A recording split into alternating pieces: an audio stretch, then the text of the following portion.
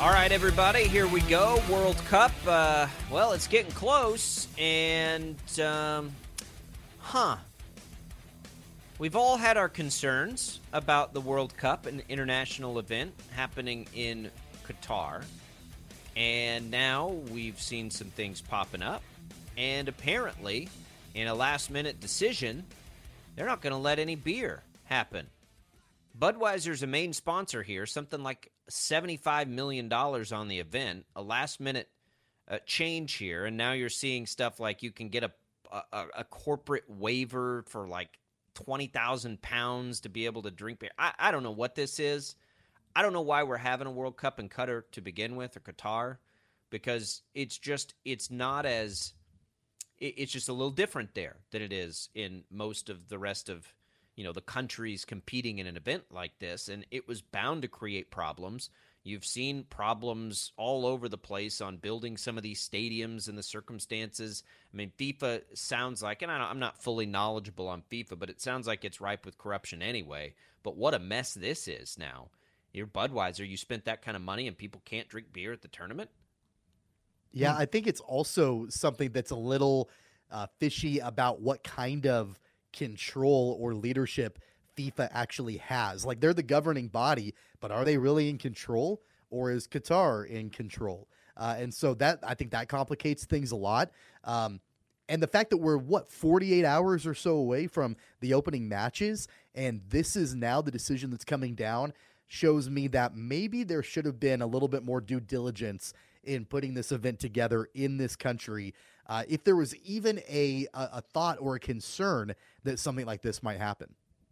Jacob? Yeah, I just, Paul, what do you think? Well, my naive little friend, Jacob, let me just inform you as to why, a place like Qatar gets, Qatar, I'm sorry, Qatar gets a deal like this. Money.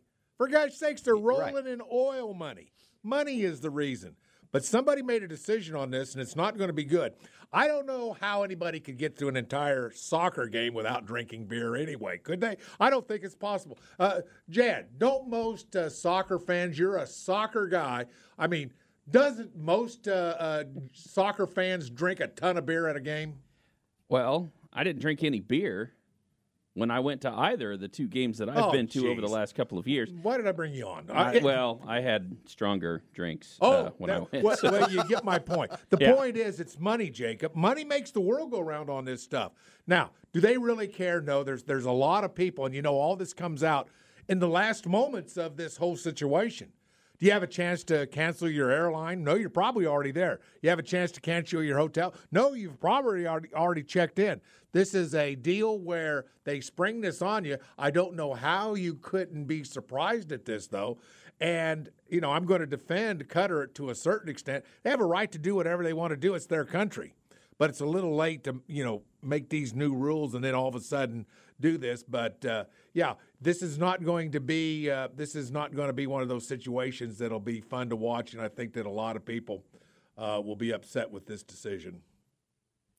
Yeah, it's no good. It's no good. It's going to be very complicated. I mean, ultimately, as long as the games go off and you get that, it will be okay. We've seen this in some Olympics. Like, what in the world are we doing here, FIFA? Like, why would you put yourself in this position? I just don't know. Like, at some point, you have to want the celebration of the game and fans to come in from all over the place internationally. I guess Qatar can do whatever it wants. Sometimes it's like, why are we going through these hoops?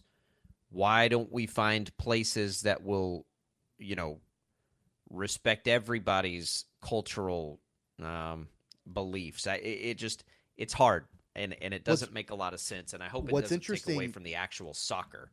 Yeah, what's interesting to me about this is that it was about 10 years ago that the World Cup was in Brazil, and FIFA actually leaned on Brazil to change their laws to allow beer at the stadiums. They weren't allowed to do that prior to the World Cup coming in. Brazil changed the laws, and they were able to serve alcohol at the events. It's the exact opposite this time around, where FIFA is kind of bowing down to the host country. Again, that goes back to my initial point. It makes me wonder how much control the soccer governing body actually has in this event. Yeah, I don't know. I really don't know. And it's it just doesn't seem necessary to me. I mean, I guess that's my whole thing is like, why are we even dealing with this? Why are we doing this? For an event like this, right? That just, it's an international event, so you're going to have international fans. And if this was as simple as, you can't drink beer at the games because we don't drink beer here. That's not that big a deal. I mean, it's a big deal if you're Budweiser, right? And you have this corporate sponsorship. What it does for me, though, is it really makes me genuinely concerned for all the people there internationally that could make a mistake about a law they have no idea about that could potentially get them into trouble and face consequences that maybe we don't believe in here. That's what worries me about this. If there's a last-minute change there, we know what's going on in some Middle Eastern countries right now, and I don't know where Qatar stands on some of the same things as like what we're seeing in some other places. I just know that it's different in that part of the world than it is here. So if this rule is going to change last minute, what else could change last minute, and how much danger might people be in that aren't used to those customs and laws? You know, Paul, I mean, does that make sense? It does. It makes total sense. And as a matter of fact, it's really, I mean, if you're going to that area of the country, of the world, you know, I mean, look at the Griner lady. I mean, you know, from Baylor, she's a perfect example. You know, getting caught with one little. I wouldn't take anything that could be construed as illegal in the terms of vaping or alcohol in your suitcase or anything. I mean, there's all kinds of problems that could happen with the situation of having something in your luggage. And there'll be examples of that, I'm sure, and I'm not sure that I would want to get involved with, you know, it would worry me even going.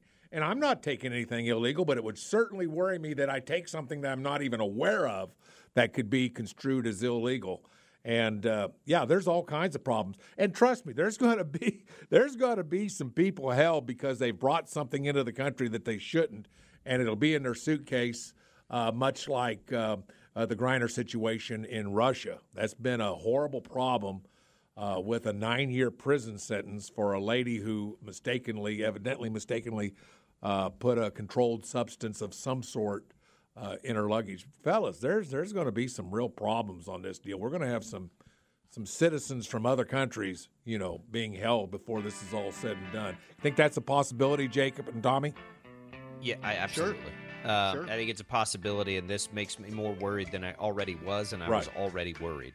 So hopefully we get it off without a bang. We avoid any of those situations. We play some soccer, and we move on and get this thing in Kansas City, right, and in the U.S. And I don't know. If it's just the beer, we'll be fine. If it's more than that, this could get pretty dicey. Let's take a quick break. We'll come back. We'll put a bow on this week of Sports Daily right after this. Watching girls advance.